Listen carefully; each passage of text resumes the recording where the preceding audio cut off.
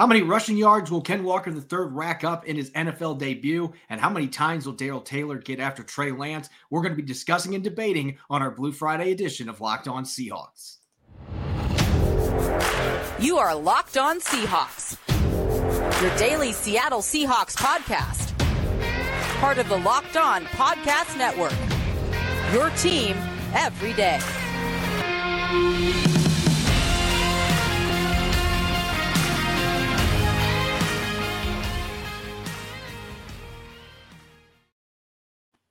Greetings, 12. This is Corbin Smith, your host for Locked On Seahawks. Joining me for our Blue Friday episode, my co-host in crime, Rob Rang. Thanks to all the 12s out there for making Locked On Seahawks your first listen 5 days a week. We greatly appreciate it. We got a jam-packed Blue Friday episode coming your way. A Seahawks legend finally getting paid his due will be entering the Ring of Honor. We're going to look back on his fantastic career out of the backfield for the Seahawks. Going to tackle some of your weekly mailbag questions and play a spirited game of over-under Seahawks 49ers themed as we head into week 2. This episode is brought to you by BetOnline. BetOnline has you covered this season with more props, odds, and lines than ever before. BetOnline, where the game starts. Now for your lead story here on Locked On Seahawks. There's so much going on in the present for the Seahawks as they gear up for a big NFC West clash with the San Francisco 49ers on Sunday.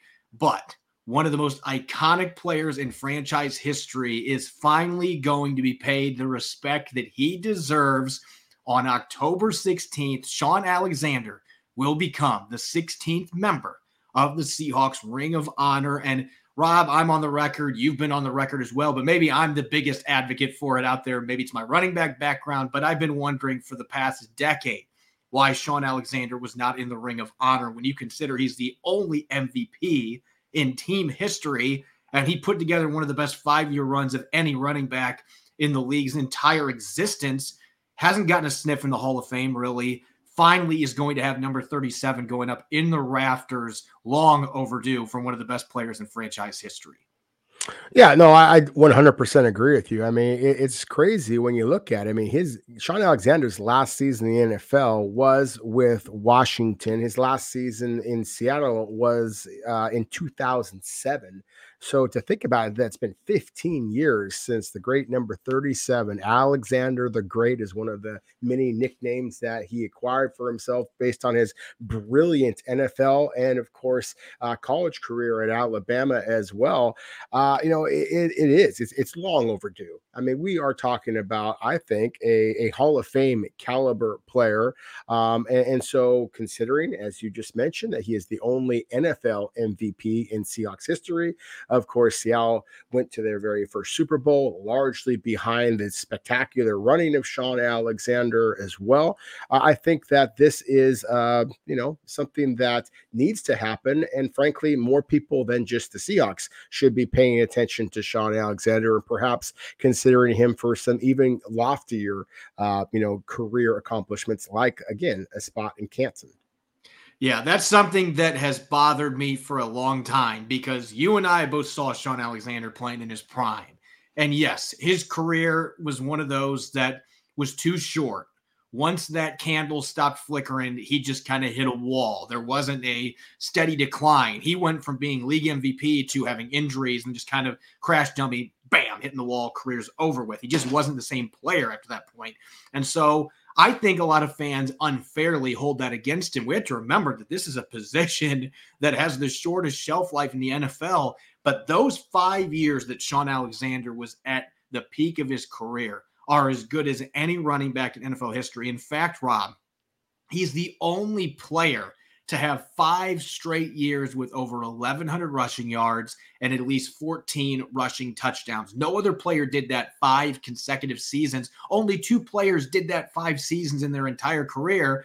Interestingly, the other one was LaDainian Tomlinson, who broke Shaun Alexander's record for the most rushing touchdowns in a single season. Alexander had 27 of them in 2005. The very next year, LaDainian Tomlinson broke that record and made it his own. So those two, it was kind of like McGuire going against Sosa in baseball in the late 90s, early 2000s. Those two running backs, you were flipping the TV. You wanted to see what Tomlinson was doing and what Alexander was doing.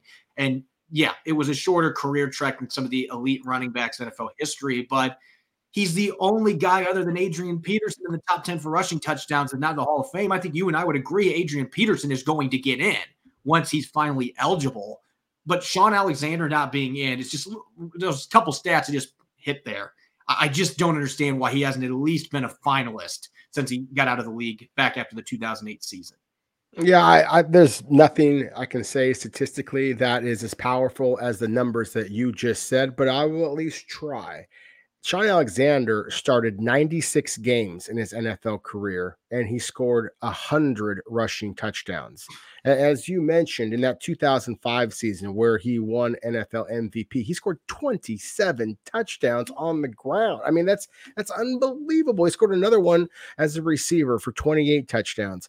I mean, again, that was a 16-game season. I mean, I almost wonder if he had played in this era, and I know we're only talking about 15 years ago, so to say different eras, but in the fantasy football era that we are now, I think that maybe he would be a Hall of Famer based on that 1 year. I mean, that's just the way that fantasy football has kind of, taken over a little bit, and gambling and things like that. Just kind of taken over the whole sports world in some respects. And so I think that there would be a lot more people from a national perspective who would be turning their attention to the Pacific Northwest if they did have a running back put up those types of numbers. And to kind of go back to your point here about the short shelf life of running backs, of course, we just saw Chris Carson's brilliant NFL career get stopped just as abruptly.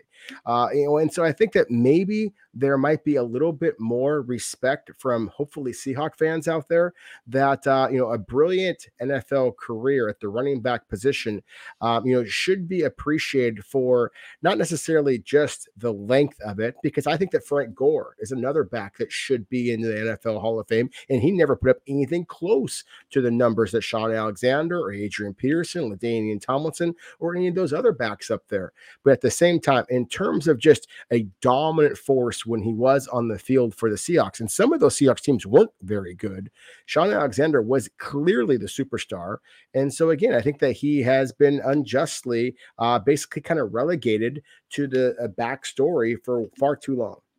Yeah, it's a player that I've mentioned this a few times on our podcast in the past. We've talked about how it's a travesty that he hasn't gotten a sniff for the Hall of Fame, but we've talked about it. It seems like a lot of Seahawk fans, they credited so much of his success to the offensive line in front of him. And obviously, when you have two Hall of Famers in Walter Jones and Steve Hutchinson in front of you, that is going to make it much easier. But I think that's discounting the Hall of Fame talent that Sean Alexander was, and his ability to just he never looked like he was running that fast, but he was a glider, and it was beautiful to watch the way, and his ball carrier vision was as good as any running back I've ever seen. Seeing creases before they even developed, and his patience, sometimes that got him in trouble late in his career, but it was just beautiful to watch. He was an artist with the football in his hands. And we asked our listeners on social media to kick out some of their favorite memories. Almost all the ones that we received were the 88-yard touchdown against the Arizona Cardinals during his MVP season. It's fitting he's going to get inducted to the Ring of Honor with the Arizona Cardinals coming to Lumen Field, because that is a team that he terrorized throughout his entire NFL career. Even later years after the MVP, he had some pretty good games against the Arizona Cardinals, always seemed to play at his best against the division rival. My memory, among many others, though, how can you not look back at Sean Alexander's career and not remember the 5 touchdown in a half performance in 2002 against the Minnesota Vikings? I don't know that I've ever seen a game have an avalanche of points like that. It was a close game, and then the second quarter happened, and suddenly it's 45-10. Alexander had 4 rushing touchdowns and a long receiving touchdown on a screen. 5 touchdowns in one half. That would have made him a fantasy football Hall of Famer, just that one half alone. It was one of the most dominant single-player performances, regardless of position, that I have ever seen. And that's the kind of dominant playmaker that we're talking about in Sean Alexander. Yeah, no question about it. It's funny that you mentioned that particular performance against the Minnesota Vikings. I've been, competing in fantasy football against friends and family members for a long time. And I hate to even admit this publicly, but my cousin is probably the best fantasy football player, both because he's very intelligent and knows football, but also is just very, very lucky. But at the same time, I had Sean Alexander playing in that game, and we were actually deer hunting in Eastern Washington. And so we were listening to the game, and it was sketchy radio. You couldn't hear it very well. And I just kept hearing Sean Alexander touchdown. And I kept thinking, there's no way he has scored this many touchdowns. They must be doing a replay of a previous scoring drive. But I'll be darned if he had, just as you said, he had the 4 rushing touchdowns and also caught that 5th one on that screen pass. I think it went for like 90 yards or something obscene. I mean, it was just incredible. It was probably the single most dominant, I guarantee you it's the single most dominant fantasy football player performance I've ever had of a player on my team. And I think that might just be the most dominant fantasy football performance we probably have ever seen. So again, it kind of speaks to how great of a player that he was. And then again, I don't want to just focus in on 1 or 2 games. As you said, that 5-year run it's unprecedented, hasn't been matched since. And considering just how good the running backs in the NFL have been going all the way back, I mean, there's backs out there who struggled with durability and yet found themselves in Canton, a la Gale Sayers and players like that. So to me, again, I always wonder if Sean Alexander has played his NFL career in Dallas, in San Francisco, in New York, certainly, then he would be in the Hall of Fame right now. But because he played in Seattle, little old sleepy Seattle that nobody outside of the West Coast really pays much attention to until we're competing for a championship, then I think that Sean Alexander not only would be already in the Hall of Fame, he probably would have been a first ballot guy. That's the crazy thing. I thought when he retired that he was going to have a better chance of being first ballot or second-year selection than the situation we're in now, where he's almost in no man's territory, where he might not even be a nominee down the line. It's just crazy to me we've reached that point. One of the greatest running backs that's ever played the game, at least those 5 years, they stack up against anybody. If Terrell Davis is in the Hall and some of the other running backs that had shorter careers, then Sean Alexander should absolutely be enshrined. Well, the rest of the nation, it might take them a little bit more time to catch up and get Sean Alexander in the Hall where he belongs. At least the Seahawks now are finally going to pay their respects and get number 37 in the Raptors. Again, that's coming up October 16th when the Cardinals come to town. Alexander the Great will become the 16th member of the Ring of Honor. Really looking forward to one of the all-time greats in franchise history finally getting the recognition that he deserves. Up next, we're going to tackle your mailbag questions. Tons of questions from our listeners, the 12s out there. Going to answer as many of those as we can. Coming up next here on our Blue Friday edition of Locked On Seahawks. Turo is the world's largest car-sharing marketplace. With Turo, you can book any car you want, wherever you want it, from a community of local hosts. Browse a huge selection of vehicles for just about any occasion or budget across the U.S., Canada, and the U.K. Book a spacious SUV or a minivan for a family road trip. Get a classic or luxury car for a special event, birthday, or holiday. Find affordable economy cars if you're on a budget and just need to get from A to B. Test drive that new electric vehicle you've had your eye on to see how it fits in your everyday life. Many Turo hosts can even deliver the car right to you. Every trip is backed by liability insurance. Terms and conditions apply. Ditch boring rental cars and find your drive at Turo.com.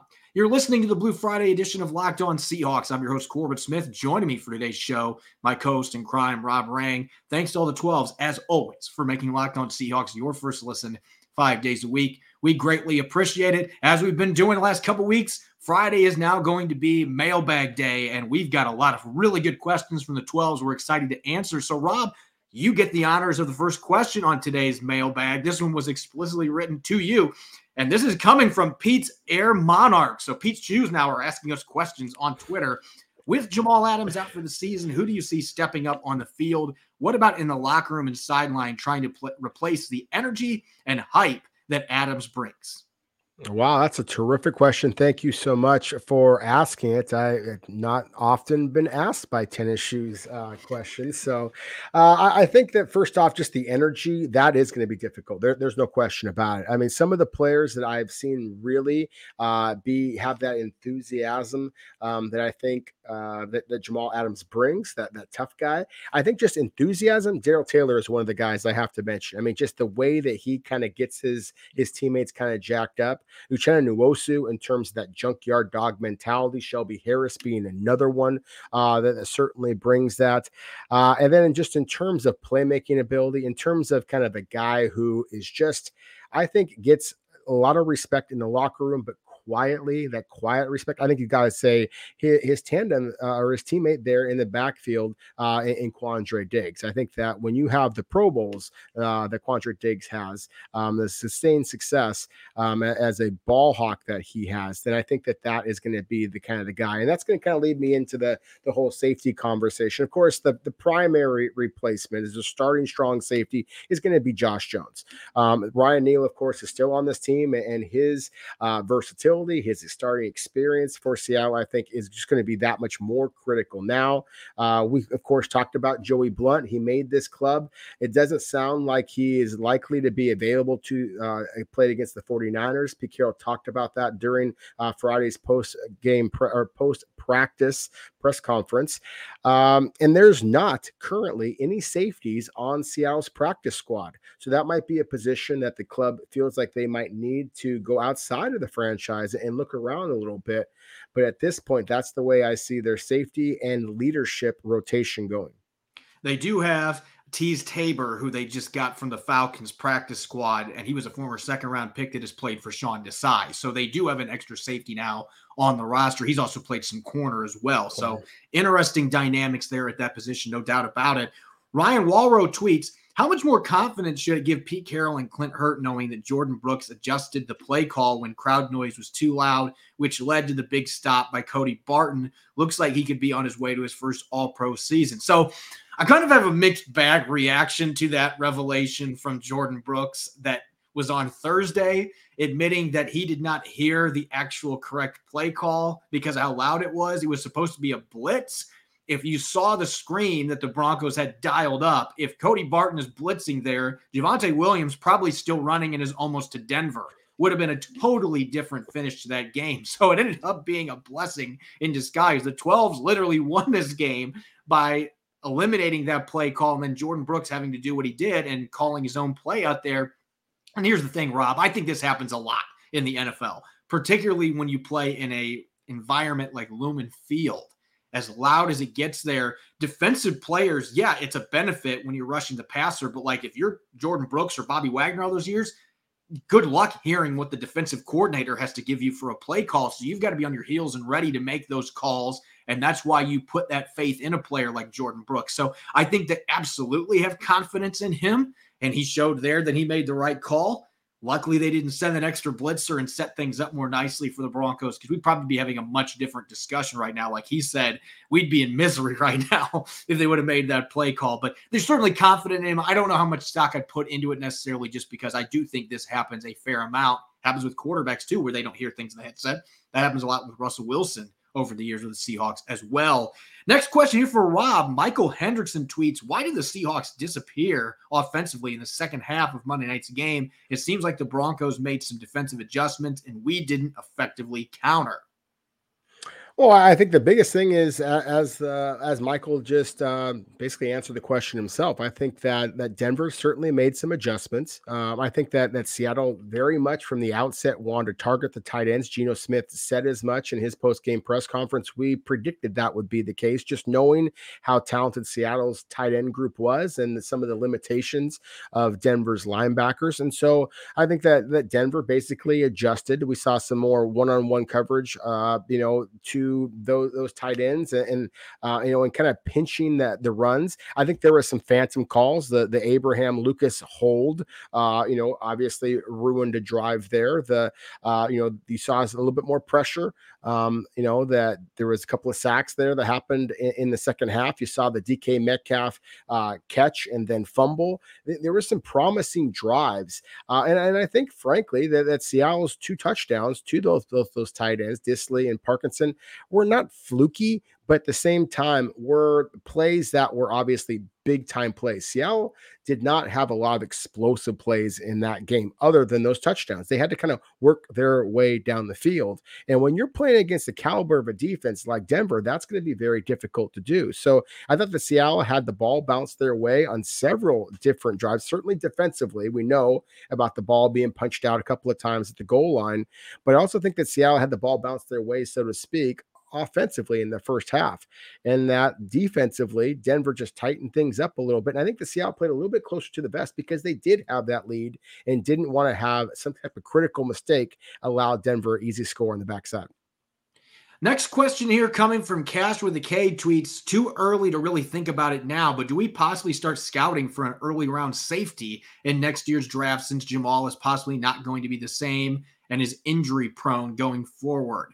I think that's a really interesting question. It depends how Jamal Adams recovers from this injury. This quad injury is one that is worrisome because this can be a year-long recovery depending on the severity of the injury. Pete Carroll did not disclose after Friday's practice how significant the injury was in terms of timetable, because if this is a partially torn quad tendon, depending on how severe it is, sometimes players can get back in 4 months. That would be the minimum as far as recovery timeline. If Seattle somehow makes the playoffs, it would not be out of the question in that situation that maybe Jamal Adams could play in January. I'm not going to sit here and predict that because I don't think that's what's going to happen. But if he has a ruptured quad tendon, we haven't heard Pete Carroll use that word at all. But if it was ruptured, that could be something that leaves him out for 11 or 12 months before he's truly all the way back. And so I think the severity of the injury has to be weighed in. But given the fact that he's had season-ending injuries each of the last 2 seasons, he's had some other issues. His first year in Seattle, he's clearly had durability issues. I do think that strong safety might be a position in next year's draft that Seattle looks at much more closely than they have the last couple of years, because they're clearly going to have to start looking that direction. They're hoping Adams can stay healthy and return next year. He's only 26 going on 27, but you have the concerns with the wear and tear with the finger injuries, 2 torn labrums, and now this injury to his knee. That is not a good track record. So I do think that is a position they're going to have to start taking seriously from a scouting standpoint and looking, maybe we start looking for our future at that strong safety position, because he's not proving that he can be available enough to be that guy right now. Zero Blade Chronicle tweets, is Geno Smith's success sustainable? Will we see a bit more deep shots in week 2? Rob, take it away. I've talked a lot about Geno Smith. Let's get your thoughts on the sustainability after that game a week ago.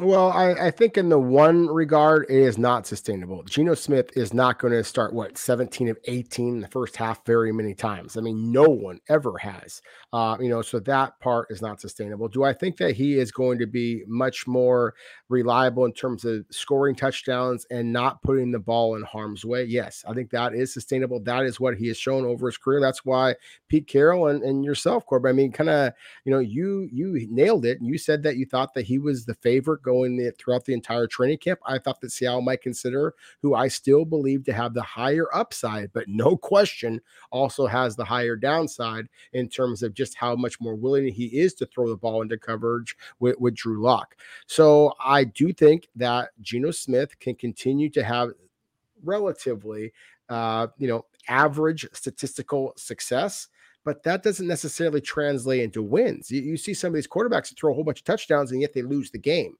That is not what Pete Carroll is all about. So I don't think that Geno Smith is going to have a Pro Bowl caliber season.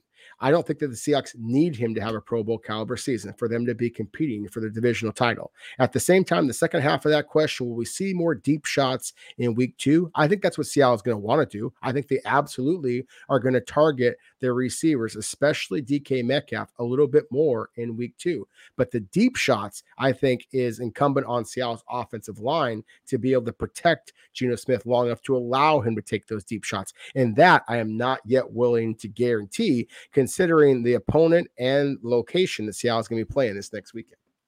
We got one last question here. Rob, you and I are both going to get a chance to answer this because I think this is a really good question considering what we've seen here. This one coming from Chris Dunn.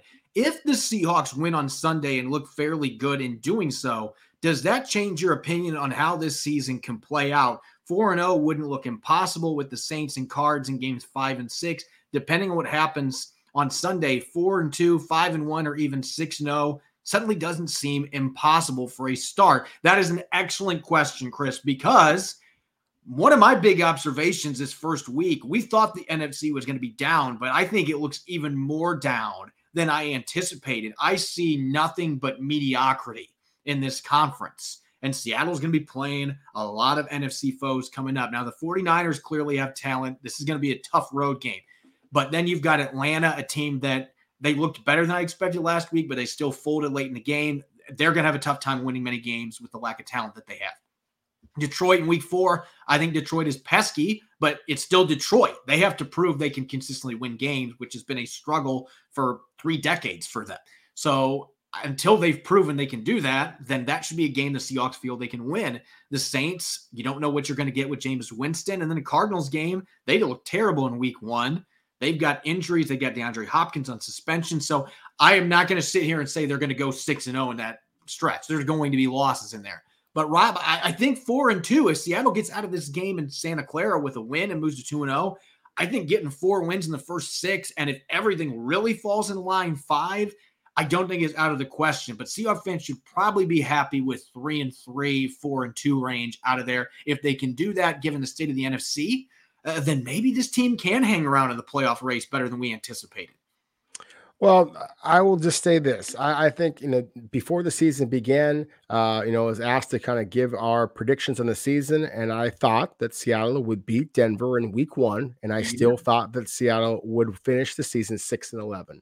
Now, if they beat the 49ers, then yes, I will be adjusting things, because then that not only means that the Seahawks are better than I thought, that means that the 49ers are worse than I thought. And I would agree with you. I was not very impressed by the LA Rams or the Arizona Cardinals. But again, this is week 1 that we're talking about here. And I do have some concerns about how Seattle will match up against Atlanta and Detroit. And I certainly have concerns about how Seattle is going to match up against San Francisco, again, in Santa Clara, and certainly the New Orleans Saints as well. I think those are 2 very physical football teams. I think the emotion was so high in Lumen Field that's one of the reasons why the Seahawks won. I think the 12s should pat themselves on the back, or the back of the wings, I guess, whatever you want to say, because I think that they really helped this team win. And without that, the emotional roller coaster that is the NFL season, I think if they lose this 49ers game, then I think that you could see the exact opposite kind of thing happen here. And you could see this team start to struggle a little bit. But again, going back to Chris Dunn's very optimistic Pete Carroll, Pete's Air Monarchs type of question here, I think if they do win, then yes, it would be time for not only us, but for everybody else around the league to start paying attention to what Pete Carroll is doing with this Seahawks team. We will have a much better idea where things stand in week 2, because week 1 is just so random. And we've seen teams that ended up not being very good that won in the season opener. And then once there was film, teams were able to counter, and then they beat up on them. Fans hoping in Seattle that's not the case with these Seahawks. We're going to find out a lot in this game coming up on Sunday against the 49ers, who are going to be pretty desperate for a win after losing in Chicago, a game they weren't expected to lose a week ago. We're going to have a little bit of fun here. Some Friday game day action coming up here next. We're going to play over or under with some Seahawks 49ers related topics. We'll get to that here in a moment. BetOnline.net is your number one source for all your pro and college football betting needs and sports info this season. Find all the latest football league developments, game matchups, news, and podcasts, including week 2 action in the NFL and college ranks. BetOnline is also your continued source for all your sporting wagering information, whether it's live betting, esports, and scores. It's the fastest and easiest way to check in on all your favorite sports and events, including baseball, MMA, boxing, and golf. Head to their website today or use your mobile device to learn more about the trends in action. BetOnline, where the game starts. You're listening to the Blue Friday edition of Locked On Seahawks. I'm Corbin Smith. Joining me for today's show, my co-host in crime, Rob Rang. Thanks to all the 12s out there for making Locked On Seahawks your first listen 5 days a week. We greatly appreciate it. And make sure for your second listen to check out the Peacock and Williamson NFL show. Brian Peacock and former NFL scout Matt Williamson give you the expert NFL analysis in less than 30 minutes. It's free and available wherever you get podcasts. Blue Friday's typically game day, and we're not going to change up traditions today. Rob and I are going to now be doing a little bit of over-under action. We're going to have a number of statements pertaining to Sunday's game in Santa Clara, Seahawks 49ers related topics, looking at statistics, and we have to decide over or under. And now we're switching it up this time. In the past, we've done, 2 touchdowns, and then you could push theoretically. You could say, well, I think the player's going to throw 2 touchdowns. Push has been eliminated today. We're going to take it a little bit more from a betting angle, and we're looking at 0.5s mixed in there. So you have to take over or under. No pushes, Rob. So no cheating for either one of us. First one that we've got here, Geno Smith. We just had a lengthy discussion about the sustainability of his success going into this game. Over or under, Rob? Geno Smith, 2.5 touchdown passes against the 49ers. I got to go the under on that. And it's not that I have that much concern necessarily about the San Francisco cornerback situation, although I do believe that the free agent addition of Charvarius Ward is a significant one for the 49ers. Yep. But you hit on the desperation as well as that pass rush. That is formidable. I think if Seattle is able to win this game, it's not only going to be Geno Smith possibly throwing 2 touchdowns, but I think it's going to be the running game. If he were to throw 3 or more touchdowns, you mentioned this is a betting thing, then I think you got to jump in on the Seahawks. I think fantasy football people need to jump in on Geno Smith because clearly I, among many others, have basically disrespected the Seahawks to this point, if that were indeed to be the case. I'm going to go under 2, and I think that 2 touchdowns, just like last week, is probably the sweet spot. I don't see him going over that because I think that this is going to be another fairly low-scoring game. The 49ers have a pretty darn good defense. I have questions for them on offense, especially if George Kittle can't play. He did practice limited on Friday, so maybe he plays on Sunday. We still don't know. But there are question marks for both these teams on offense, as well as Geno played last week. That's not a knock on him. I just don't know that he's necessarily going to throw a lot of touchdowns in this game. I could see a few more big plays downfield, but I think this is a game maybe that the run game, Rashad Penny and company, they're the ones finding the end zone rather than a bunch of passing touchdowns from Geno Smith. So I'm going to go under as well on this one. Now going to defense, Darrell Taylor against the 49ers offensive line. Over under, Rob, 1.5 sacks against the 49ers on Sunday. Oh, so you're saying I can cheat on this one because I think that that's about the number that I'm expecting. You could theoretically push on this one. Yeah, I should have made 1.5, 6.5 or something. It is 1.5. I think that there's a real chance that Darrell Taylor is going to get those 1.5 sacks. Trent Williams at the left tackle position is absolutely a dominant force. Mike McGlinchey at the right tackle position is a very good player, but at the same time, you have a very inexperienced quarterback, of course, in Trey Lance. You know that San Francisco is going to run their quarterback. So I don't know that they're necessarily going to be those traditional sacks. I think there could be a lot of tackles right near the line of scrimmage. So it might be 1.5 sacks, but they might be 1.5 sacks that only gain you 5 yards, or you could have a monster loss because again, you have an inexperienced quarterback. So I'm going to go with the over on this one, which is very bold because, of course, Darrell Taylor basically got blanked in week 1. And I think that's part of the reason why. Just like the 49ers are desperate, I think that Darrell Taylor needs to play with a little bit more desperation as well. I would say this, though, again, coming back to the Geno Smith thing, I'm not so concerned about individual statistics. I think if Darrell Taylor just pins his ears back and all he cares about is trying to get quarterback sacks, he's very likely to leave the gate open, and the rushing yards that were there for the Denver Broncos, there certainly would be there if Darrell Taylor and the rest of Seattle's defense does not pinch the line of scrimmage and really play good quality defense. San Francisco is going to look to run the ball, and Seattle has shown that they have not been capable yet of really stopping the run, at least not sustainably, only in punching the ball out when it matters most, of course. I'm going to go under on this one, and it's not because I don't like the matchup. I do think Darrell Taylor can have success against Mike McGlinchey. I've been talking all offseason, training him preseason about my expectations for Taylor.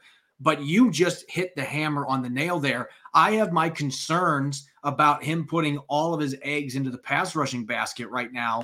This is a 49ers team that, especially with Trey Lance's running ability, I don't know they're going to throw the ball very much in this game.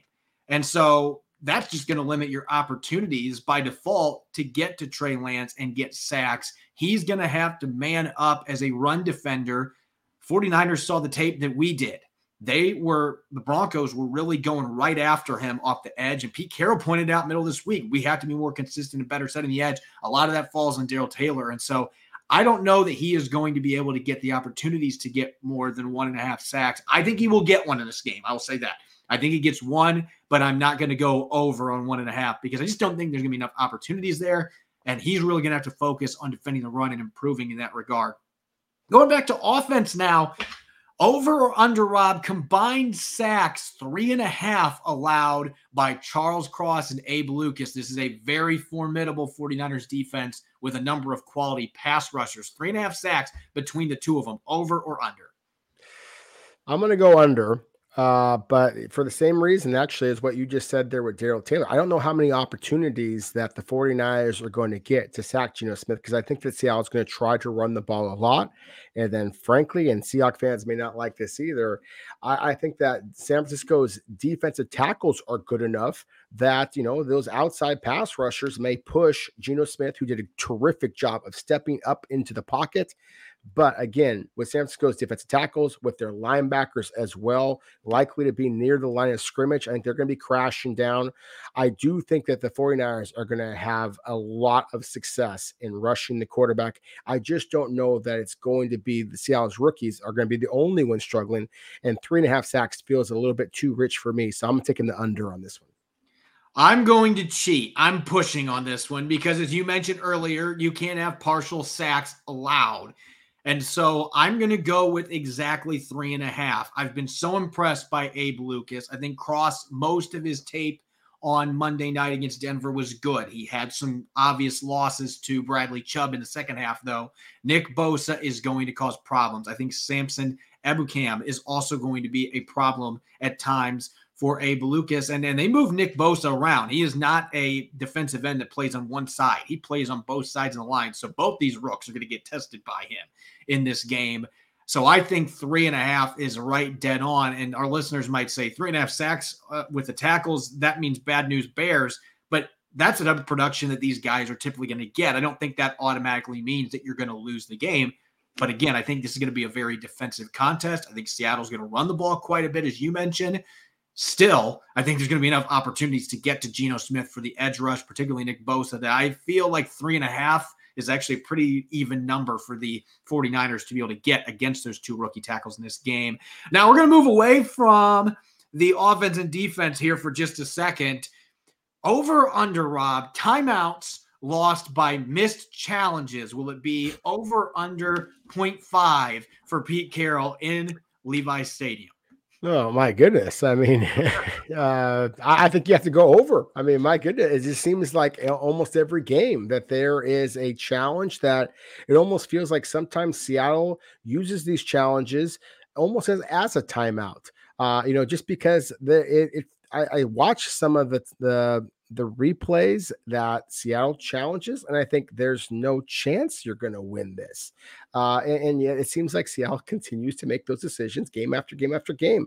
Again, considering where you're playing, how physical we expect this game to be, the fact that I do expect a turnover here or there could absolutely play a critical role in how important momentum is to clubs like Seattle. I think that this is one that I wouldn't be surprised at all if it's over, and perhaps significantly over. Yeah, I'm going to go over on this one too. It's not quite to the level of State Farm Stadium as far as being a house of horrors when it comes to injuries and fluky plays, but it does feel like there's always something fluky that happens when these two teams play at Levi Stadium. We saw that crazy Monday night game a few years back. There's been some day games that have had weird stuff happen. It just feels like it happens annually, and a lot of times that leads to challenges. And Pete Carroll, it does seem like there are ones where it's like, you know what? I might have a good chance of losing this, but I'm going to take my chance anyway. Maybe they'll see something that they overturned that we weren't expecting, and I get this timeout. And there's been a few times I think that has worked out in their favor, but more times than not has not. So I'm going to go over as well. Going back to defense here. Pass breakups, over or under, Rob. Tariq Woolen and Mike Jackson. This is assuming Mike Jackson starts again. I think he played well enough to earn a second start. 2.5 pass breakups by Woolen and Mike Jackson. Are you going over or under against the 49ers? It does seem like a lot to think that Seattle, these two players in particular, would get at least 3 pass breakups. That said, I think that anytime you have a rookie cornerback out there, as well as some would call Mike Jackson at this point in his career a journeyman, that you're going to have to attack, and you got a guy like Deebo Samuel, you got a guy like Brandon Ayuk. The 49ers have weapons. I'm going to go the over on this. It's only because I think that Tariq Woolen is just that damn good. B, I think that Trey Lance is a good quarterback and likely to be a quarterback who's going to be feeling a little bit of pressure. He's going to have to try and make some aggressive throws. And then C, Deebo Samuel, as terrific as he is, he's not the most elite route runner. His game is kind of physicality. And so I think that it allows the corners to be able to get up in his grill a little bit more, might be able to create some pass breakups. So again, this is a fairly bold statement by saying I think that these two players are going to combine to get 3 pass breakups. But I do think that there's a good chance based on the opponent. I'm going to go under. I'm going to go right at 2 on this one. I could see one apiece. I could see one or the other getting 2. I just don't know necessarily. This kind of goes back to the idea that the 49ers have to throw a fair amount for this to happen. Yep. And if they do, if the Seahawks stuff the run and then Trey Lance is forced to beat him with his arm, then absolutely the opportunity is going to be there. I just don't know that this game is going to play out that way. I think it's going to be a slugfest like we've seen many times when these teams get together. Lack of opportunities means just not enough chances to get your hands on the football. Doesn't mean that they're playing poor coverage, but pass breakups, they don't happen a ton typically in the NFL. So I'm going to go with the under on this one, and I'm going to go 2. We got one last one real quick here. He's going to be making his NFL debut. Won't be starting, but we get to see Ken Walker III for the first time in a Seahawks uniform. Over under, Rob, Ken Walker III, 50.5 rushing yards in his NFL debut in Santa Clara. Well, again, I think that's going to come down to opportunities, as you just mentioned with many of the other statistics here. And I think that Seattle wants to give Rashad Penny the ball the bulk of the time. I think that they trust him. Ken Walker, I'm excited about what he can do. And there is no question he and Rashad Penny can break off a 50-yarder, kind of like we were talking about Shaun Alexander before, with one snap. At the same time, I just have that much respect for the 49ers front, especially. I think it's going to be hard sledding for the Seahawks running game to really get going very effectively. So I am going to take the under in this game. Although, again, I am very high on Ken Walker III's upside, especially in this offense. I'm going to go under, but that doesn't mean that I don't think he's going to have an impact. I just don't know there's going to be enough opportunities. It's his first game coming back from a hernia procedure, so they're not going to just throw him in. 20 carries for you, Ken Walker III. Exactly. There's not going to be enough opportunities with – now, if Rashad Penny gets banged up, that obviously changes things, but we have to go with the assumption that Rashad Penny is going to be the bell cow in this game, as Seattle wants him to be. I could see Ken Walker III getting 40 to 45 rushing yards on 8, 9 carries, 10 carries, which would be a fine game. I just don't see him getting enough touches, and I don't see him ripping off that long run against this defense. I just don't see it happening. So I'm going to go under as well. That doesn't mean he doesn't play well or that he doesn't make an impact. I could see him making some nice plays in the receiving game too. He's going to get his opportunities. I just don't think he's going to get quite enough in his first game back. They're going to want to ease him back into action. As always, you can follow me on Twitter at Corbin Smith NFL. You can follow Rob at Rob Rang. Make sure to check out Locked On Seahawks and Apple Podcasts, Google Podcasts, Spotify. We're also streaming video form 5 days a week on YouTube. Coming up this weekend, we will have a pregame show. It's either going to be coming on Sunday morning or it might even drop on Saturday morning. We're still figuring all those things out, but there will be a pregame show. Nick Lee and I will be teaming up, and the two of us we'll be looking at keys to victory, developing a game plan, and making some key predictions for this weekend's Week 2 game between the Seahawks and 49ers. You won't want to miss it. Thanks for listening. Enjoy your weekend. Get pumped up for Week 2 action. Go Hawks.